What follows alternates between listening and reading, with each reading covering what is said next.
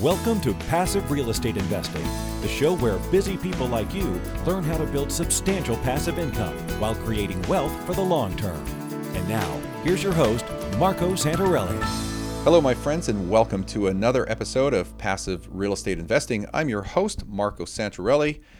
Today, we have a returning guest, someone who I follow and pay attention to because whether you think about it or not, what he has to say and what he studies and the information he passes along does impact each and every one of you directly or indirectly. And if you don't think it does, it will, and you'll understand why today. My guest is Richard Duncan. He's the author of 4 books on the global economic crisis, including the international bestseller, The Dollar Crisis, a book I've had for a very long time. And in that book, he forecasted the global economic crisis of 2008 with extraordinary accuracy. Richard has served as a global head of investment strategy at ABN AMRO Asset Management in London, probably a company that many of you haven't heard about. But he's worked as a financial sector specialist for the World Bank in Washington, D.C., and he's headed the equity research department for Salomon Brothers in Bangkok. And he also worked as a consultant with the IMF, the International Monetary Fund, in Thailand during the Asia crisis. He is now the publisher of a video newsletter, which I am a subscriber to, called Macro Watch, and he can be found at richardduncaneconomics.com. Brilliant content and information. And with that, Richard, welcome back to the show. Thank you so much, Marco. It's great to be back. Thanks for having me back on. It's my pleasure. I'm glad you're back. It's been approximately 14 months since we had you on the show, and the last time I had you on, we took kind of a deep dive into the looming inflation. I mean, it was already happening, but it just got worse and worse. And I think you had a lot to say about that and predicted that. And sure enough, we've had a couple of years of pretty high inflation. So in hindsight, I mean, how off were you? Were you pretty spot on with your predictions? Well, honestly, I did not have any idea that the inflation rate would go as high as it is now. But of course, the world has changed so dramatically in the last 14 months. I mean, first of all, I was too optimistic about COVID. I had assumed it would, eventually stop. But instead, we've had 2 more big waves of COVID since then, Delta and now Omicron. And each of these waves have continued to disrupt the global supply chain. The latest, when we spoke 14 months ago, COVID had not really affected Asia very much. But when Delta got here, it did. It started shutting down factories all across this region. And Omicron has been equally bad or even worse because now it's spreading all around China. China's shutting down entire cities. Shanghai was shut down for practically 2 months. Beijing is partially shut down now. And so this is just an ongoing disaster in terms of global supply chain bottlenecks. And then on top of that, in February, Russia invades Ukraine and causes a huge spike in oil prices and food prices and metals and chemicals and many other commodities. So that was unforeseeable, I would argue. But so the inflation has gone very much higher than I had ever imagined that it would. Yeah, I mean, a lot of these things have been a huge impact on the global supply chain, which has disrupted supply and pushed inflation because we didn't lose the demand. Creditism and consumers were still spending, but we lost a lot of that supply. And that just fuel on the fire for inflation. I mean, a lot of this stuff is hard to predict. I mean, you can't predict a black swan event or anything like that. So, of course, what you thought was bad just got worse. So what we're experiencing is the partial reversal of globalization. And I've spent most of my career living and working in Asia. I first moved to Hong Kong when I was 25 in 1986 and found a job as a securities analyst. And very soon, I started making trips across the border into southern China. And there I saw factories as far as the eye could see, full of 19-year-old women earning about $3 a day. And it became immediately clear that this was going to radically change the world. If we had free trade with China and other low-wage countries, then this was going to result in significant deindustrialization of the United States, but it was also going to put very significant downward pressure on the products of manufactured goods and also on wage rates in the United States. And it would be very disinflationary. So in the 3.5 decades since then, up until a couple of years ago, this has been the main theme, I would say, running through my career. Globalization has expanded. It's been extraordinarily disinflationary, keeping the inflation rate below the Fed's 2% inflation target for most of this century, up until the time COVID hit. And with the extremely low interest rates, that enabled the US government to have very large budget deficits whenever they wanted to or needed to stimulate the economy. And it also enabled the Fed to get away with creating trillions of dollars through quantitative easing on a number of different times. And all of this without leading to high rates of inflation, because globalization was so deflationary. But suddenly, and so this has really transformed the world. As interest rates came down, this allowed credit to explode. So total credit, for instance, in the United States, which is the flip side of total debt, you can think of this as all the debt in the country: the government debt, the household sector debt, the corporate debt, the financial sector debt. All the debt has absolutely exploded. It first went through $1 trillion in 1964.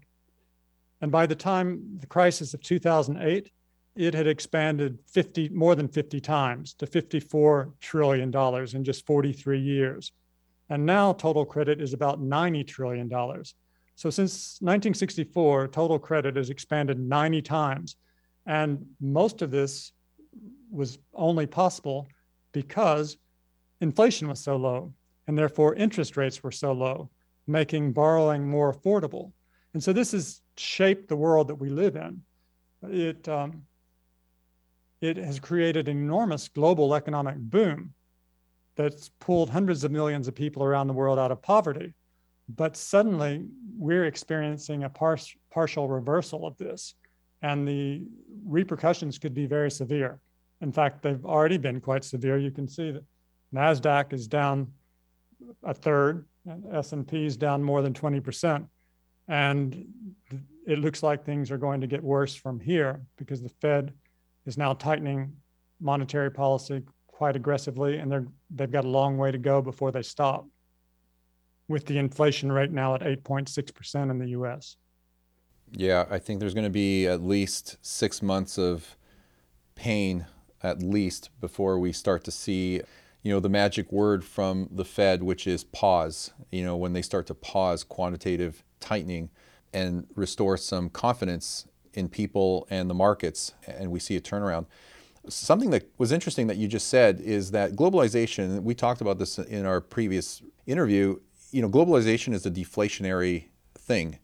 And that's pretty clear to me and most people, which is a great thing. But you just mentioned that we are deglobalizing. Can you explain to me how we are deglobalizing?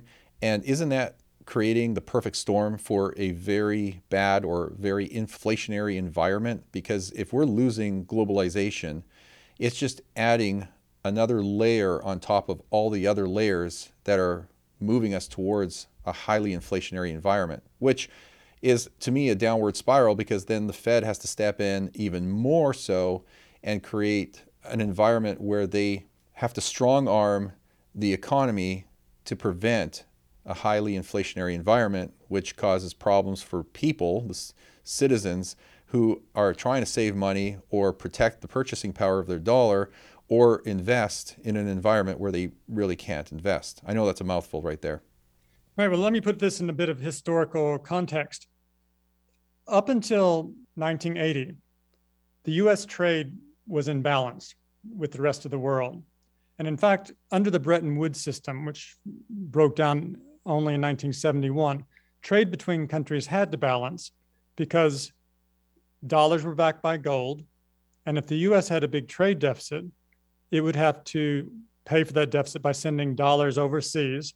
But the other countries had the right to convert those dollars into the gold held by the US government. And since gold was money, that would result in the money supply in the US contracting. And that would lead to a very severe recession. And that would cause the US to stop buying so much from other countries, and trade would come back into balance. But once we stopped backing dollars with gold, then suddenly it became far, far easier for the US to start running very large trade deficits. So only in the early 1980s did the US trade deficit become significant, and it happened very rapidly. By the mid-1980s, the trade deficit was 3.5% of GDP, and by 2006, it was 6% of GDP. That was $800 billion in just that 1 year alone. Now, the significance of this was this enabled the United States to suddenly buy things from all over the world, including countries with extremely low interest rates. And once they started buying things from very low wage countries, this was extraordinarily deflationary. It put extreme downward pressure on inflation and on interest rates. The inflation rate fell from double digits down to sometimes into negative territory, and the inflation rate followed it down. And this reshaped not only the US economy, but the global economy. Because of course, as the US ran very large trade deficits, that allowed the rest of the world to have very large trade surpluses with the US, meaning they were able to sell the US far more than they could have produced and sold otherwise. And this is a thing that's completely transformed Asia. The US being able to have a big trade surplus with the US is the thing that created the Asian miracle. First, it was Japan, and then Taiwan, and then Korea. And later on, when I got to Asia, it was Thailand, Indonesia, Malaysia, and more recently, Vietnam and China. And all of these countries have industrialized on the back of their ability to have an enormously large trade surplus with the United States, which only became possible once we could pay for that deficit, not with gold, but we could pay with paper dollars or treasury bonds denominated in dollars. And so the entire global economy has been restructured around this trade deficit of the US. And it was, as we keep saying, it was very, very deflationary. But now we've gotten to the point where we're experiencing a double crisis. First, the COVID has created such global supply chain bottlenecks that it's causing difficulties in getting goods in the US, most notably perhaps semiconductors, driving up car prices and used car prices, but many other materials as well. And now this invasion of Ukraine by Russia, the US and the Western powers have tried to essentially cut Russia out of the global economy. And that has sent oil prices spiraling higher, and wheat prices, and therefore food prices. And combined, all of these upward pressures are spreading throughout the economy now, and including into higher wages. And so this represents a partial reversal of globalization. Globalization brought about a paradigm shift in the way our economic system works. And that created an explosion of credit that drove economic growth. It also created an explosion of wealth. The low interest rates pushed up asset prices. So just for example, the household sector net worth of the Americans, in other words, all of the assets minus all of the debts of all the Americans, has increased by 90% from 2009. It's increased from $60 trillion to $150 trillion at the end of last year. So this is an extraordinary explosion of wealth in the US that was the direct result of extremely low interest rates combined with very aggressive monetary policy that involved the creation of roughly $8 trillion by the Fed, a ninefold increase in the amount of money that the Fed had created. So this created an extraordinary bubble of wealth. And now that we're experiencing this partial reversal of globalization, that's sending up the inflation rate. It started to send up interest rates. And now the wealth is starting to evaporate as a direct result of this. And the economy is about to go into a significant recession as well. Yeah, if we're not already there now. So, question about your 90% increase in the average citizen's wealth. It begs the question, and I'm curious to know, is that in nominal terms or is that in real inflation adjusted terms? So that is in nominal terms. And Okay, it's not the average citizen's wealth, it's the total wealth. So, of course, the wealthy benefited by far the most. They have most of that wealth. sure. So, okay, so I don't know if you know this, but I'm just curious, if you were to adjust for inflation, do you think that 90% over the course of those, whatever, 12 years or so, would have essentially zeroed out, or would it still be an increase in the total wealth? No, there'd be a very massive increase in total wealth because until just now, the inflation rate has been very low during that period and sometimes negative. Okay, So until just this year, this is the first time we've had high rates of inflation. okay, So this would represent a massive, an unprecedented explosion in wealth that was the direct result of extremely low interest rates, which was the direct result of extremely low inflation. And now all that's going into reverse. And so a lot of that wealth is going to be destroyed now. Before we get into your new book, The Money Revolution, let me kind of tie a knot on this loop. Where do you foresee the next few years in terms of inflation, particularly in the US, and the economy, particularly in the US, over the next 1, 2, 3 years, if you were to predict? So the thing that makes this current environment so frightening is that it's uncertain which way it's going to go. You can paint two different scenarios, and many in between, I suppose. But on the most optimistic scenario, we would have an end of COVID sometime very soon, so that the COVID-related supply chain global bottlenecks go away in the not too distant future. And we would have an end of the war in Ukraine immediately. And hopefully with the Russian troops withdrawing so that the global sanctions on Russia are removed. And then we would more or less be back in the sort of environment we were in before COVID started, with globalization back in full swing, being very disinflationary and putting a lot of downward pressure on inflation and on US interest rates, would essentially be back in a Goldilocks environment. On the other hand, though, we don't know what's going to happen. So far, we've had 3 big waves of COVID. We may have 3 more or 9 more.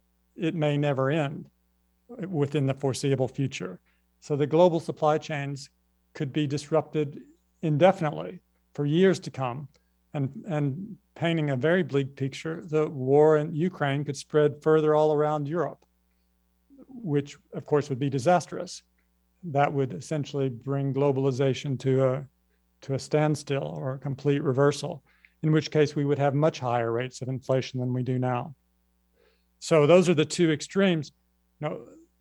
I hope for the best, but the reason the markets are so on edge is because there's no certainty about which way this is going to go. Now, looking at where we are at the moment, though, the Fed has suddenly become much more aggressive in its monetary policy. At its most recent FOMC meeting, the Fed was expected to increase the federal funds rate by 50 basis points, which was already quite a lot, but they increased it by 75 basis points. And they indicated that they might do that again at their next meeting. Right. So right now, the inflation rate, CPI headline number, is 8.6%, but the federal funds rate is only 1.5%, or a range between 1.5 and 1.75. That's very, very low relative to an 8.6% inflation rate. And if you compare the two, put it on a chart, put the CPI and the federal funds rate, well, the federal funds rate should be very much closer to the inflation rate. In other words, it should be somewhere approaching 8%, but it's 1.5% right now. And the same is true for the 10-year government bond yield is really the interest rate that matters most in the world because it affects all of the other interest rates in the US. The mortgage rates are priced off the 10-year government bond yield. So are consumer credit card rates and auto rates. They're all priced off the 10-year government bond yield. Well, today the 10-year government bond yield is 3.3%, but the inflation rate is 8.6%.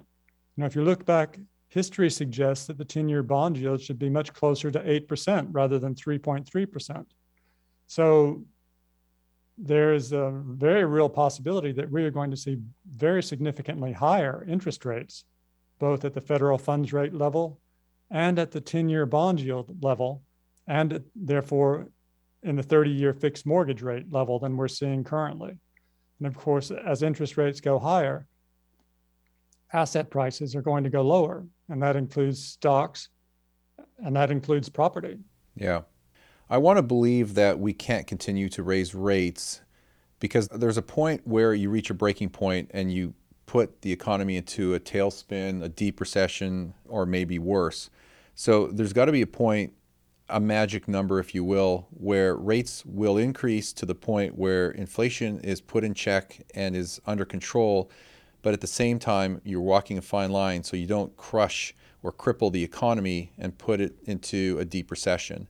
And I believe that's what the Fed is trying to do. They're trying to get to that point where inflation's under control, but they still have enough credit out there available for businesses and consumers to purchase and expand their business and do whatever they need to do to keep the economy moving forward.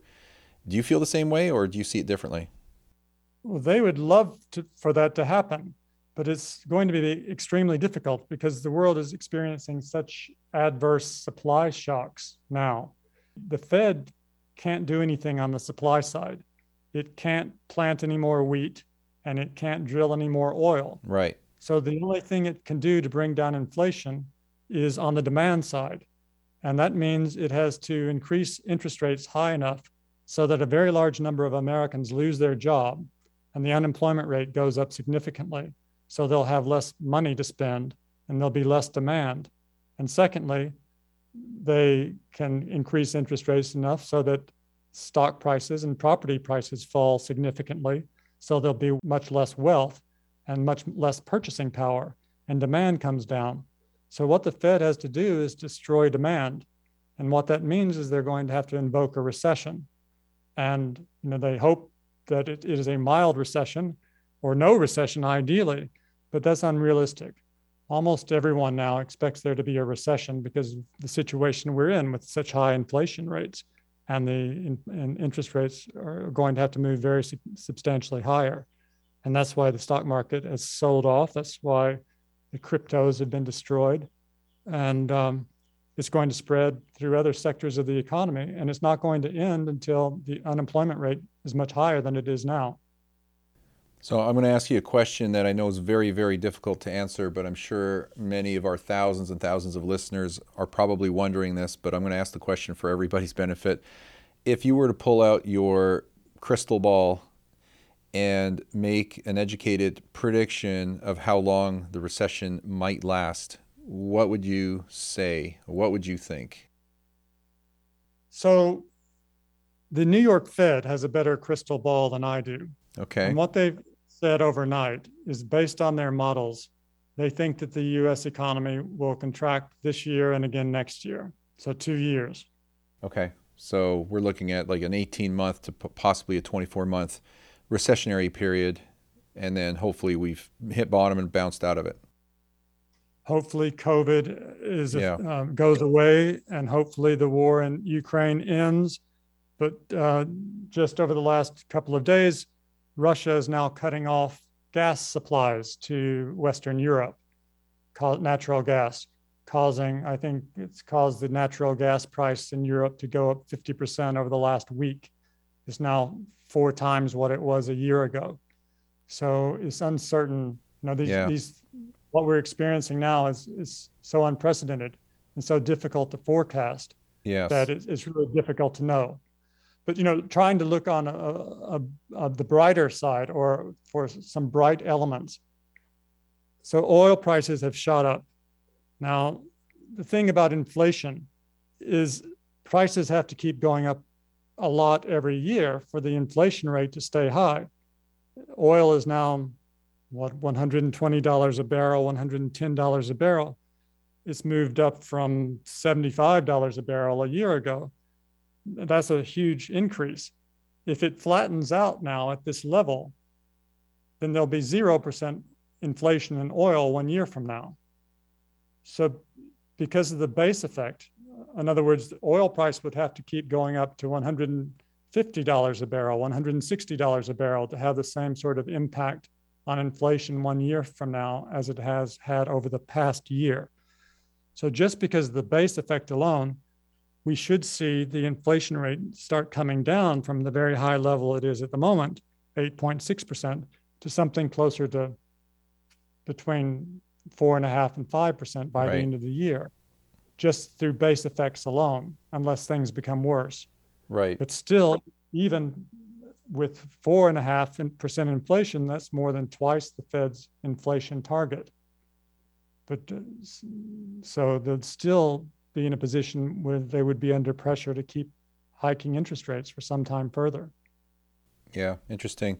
It seems like there was a time not too long ago where we had all tailwind, and now we've got more and more headwind, and there's all these variables in play that make it more like a game of chess, trying to figure out, what's going to happen and what the next move should be versus something a little more simplistic like a game of checkers.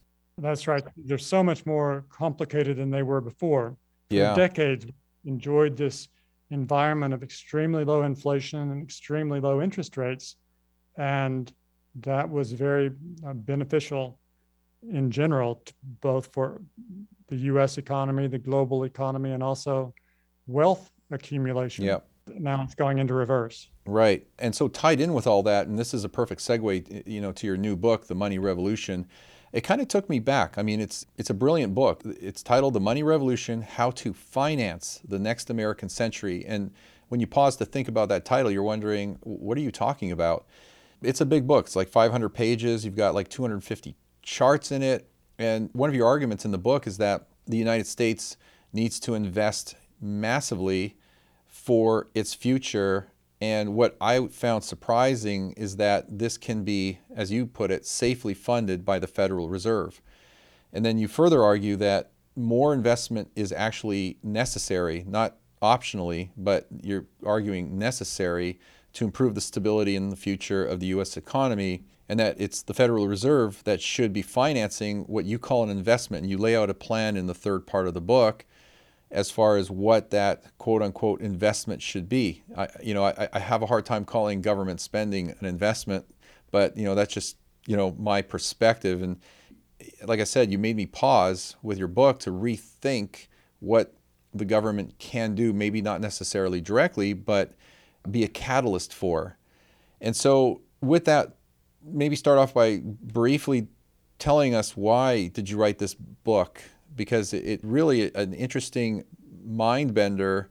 It wasn't what I expected. It makes a very interesting and compelling case as to why we should not pull back and scale down the amount of quote unquote money printing that we're doing here in the US, and actually it's happening around the world, but we should double down. Well, so it is a very long book. It has 3 parts. It covers a span of time, 120 years. 110 years in the past and 10 years into the future. It starts from the creation of the Federal Reserve in 1913, 1914. So there are 3 parts. The first part is the history of the Federal Reserve. The second part is a history of the explosion of credit over the last 50 years or more that transformed the world. And the third part is a recommendation on how we can take advantage of this new economic environment we find ourselves in to bring about a better future. So let me explain, why is it called the money revolution? Well, we've touched on this a bit, but the catalyst that sparked off this revolution was when the United States stopped backing dollars with gold in 1968. Up until that time, the Fed was required by law to own gold to back all of the dollars that it created. And this was more or less the way the world had worked through the 19th century and up until 1968, where we were either on a gold standard or a quasi-gold standard Bretton Woods system. Right. Money had to be backed by gold. And this created a set of conditions within which the economy worked in a particular way. And all of classical economic theory, as it's still taught in universities, was based on this assumption that gold is money. But gold is no longer money. When gold stopped being money, this radically changed the way our economic system works and unleashed what I call a money revolution. And one of the key elements of this, I've already discussed it a bit, so I won't go into great detail, but when gold was money, trade between countries had to balance. When gold stopped being money and we could pay for our trade deficit with paper dollars or treasury bonds denominated in paper dollars, that allowed us to buy things from very cheap countries with very low wages. And that is the thing that brought down the inflation rate, and that brought down interest rates. And so very low interest rates, that was one of the main elements of what's occurred over the last 50 years, very low interest rates. And a second element is, of course, when gold had to be backed by money, the Fed and other central banks were not free to create as much money as they wanted. They were very constrained in how much money they could create. But after 1968, they no longer were. So following the crisis of 2008, the Fed had 3 rounds of quantitative easing over the next 7 years, expanding their total assets by 5 times. They created $3.5 trillion in 7 years. And then once again, starting in 2019, they had another 4th round of quantitative easing in September 2019 in response to the repo crisis. And then COVID started. And since then, they've created about $5 trillion more. So their total assets, representing the amount of money they have created during their history, expanded from around $900 billion in total in 2007. Now it's nearly $9 trillion. So it's practically a 10-fold increase in the amount of money the Fed has created in total since 2008. That would not have been possible under a gold-backed monetary system, which ended in 1968. And also the ability for the Fed to create so much money has enabled the US government to spend far more money than it could have done otherwise. For instance, during the COVID pandemic, the government borrowing has gone up by about $7 trillion. Now, normally, under normal circumstances where the Fed couldn't create any money, such a huge increase in government borrowing would have driven interest rates up to an extremely high level. I mean, if there's only a certain amount of money in the world, in the US economy, and the government suddenly borrows $7 trillion of it over a 2-year period, that would push interest rates up. Just the supply and demand for money would push interest rates up into the double digits. But that didn't happen because the Fed created $5 trillion during that time and bought government bonds, enabling the government to borrow and spend that money and stimulate the economy without pushing up interest rates. So all of those things combined, in addition to the explosion of credit that occurred at the same time, and also something that would not have been possible if we'd remained on a gold-backed monetary system, this completely transformed the US economy and the global economy. It changed the way our economic system works completely. I say we evolved from capitalism into creditism. Capitalism was an economic system driven by businessmen who would invest and save, or in other words, accumulate capital, hence capitalism. And they would repeat investment, saving. That was the dynamic that drove economic growth under capitalism. But that's not the dynamic that drives our economy anymore. The dynamic that drives our economy for many decades now has been credit creation and consumption, and more credit creation and more consumption. And that has been a lot easier in terms of creating economic growth and creating wealth. The problem is the economy has grown addicted to credit. And if we don't have credit growth, the economy goes into recession. And if credit actually contracts, we go into a depression. So our economic system has radically changed. A money revolution has occurred that has transformed the nature of our economic system and how it works. So going back to the book, I started writing this book in 2018, and it was more or less finished by the end of 2019. And what the world I was looking at then was one where, after the crisis of 2008, in response to that crisis, the US government in 2009 had a $1.4 trillion budget deficit. I think the previous largest budget deficit before then was 400 billion. But the government ran trillion-dollar budget deficits for 4 years in a row. And over 7 years, the budget deficit was something like $7 trillion. And at the same time, during those 7 years, through 3 rounds of quantitative easing, the Fed created $3.5 trillion from nothing, and they used that to buy government bonds, financing half of all of the money that the government borrowed to stimulate the economy. And despite this massive fiscal and monetary stimulus, the highest rate of inflation we saw after that period was in 2011. The inflation rate, CPI, peaked at 3.8%. That was the highest rate of inflation. And then just a few years later, by the early months of 2015, prices were falling again. We had deflation in the first few months of 2015. So when I set off to write this book, my thinking was this: all right, well, if the US government can borrow trillions of dollars and the Fed can finance this by creating trillions of dollars, then we can get away with this without having significant rates of inflation, because globalization is so deflationary. Then we need to take advantage of this new economic environment we find ourselves in. And the best way to do that would be for the government to fund a multi-trillion-dollar investment program targeting the industries and technologies of the future over the next decade in partnership with the private sector.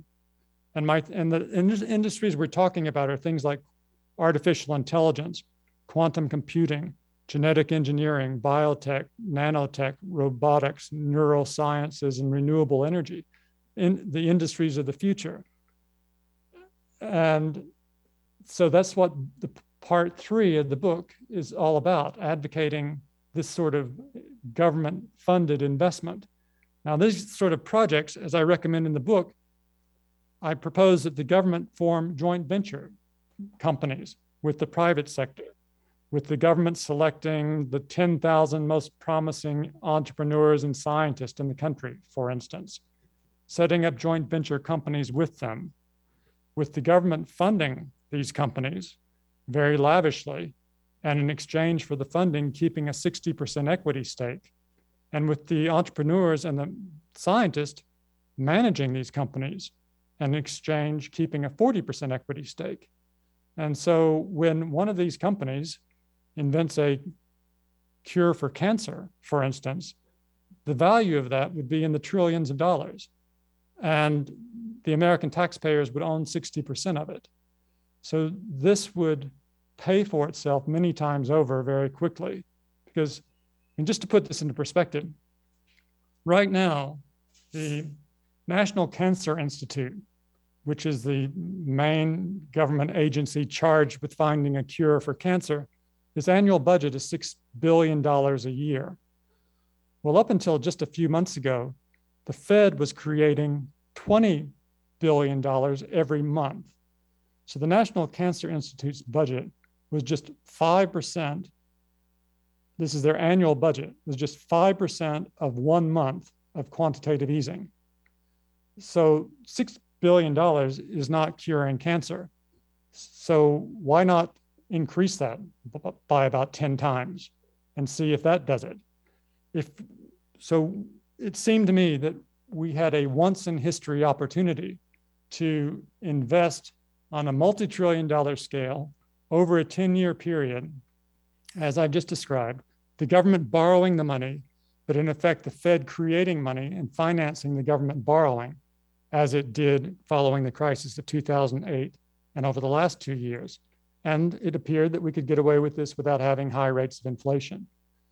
So that's where things stood when the book was about to go to print at the end of 2019. And then COVID struck.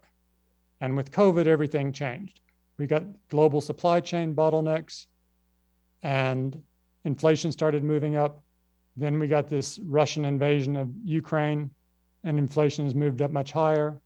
And so it's no longer certain if we are going to return to a time when when globalization will re-exert itself and will once again have very low rates of inflation.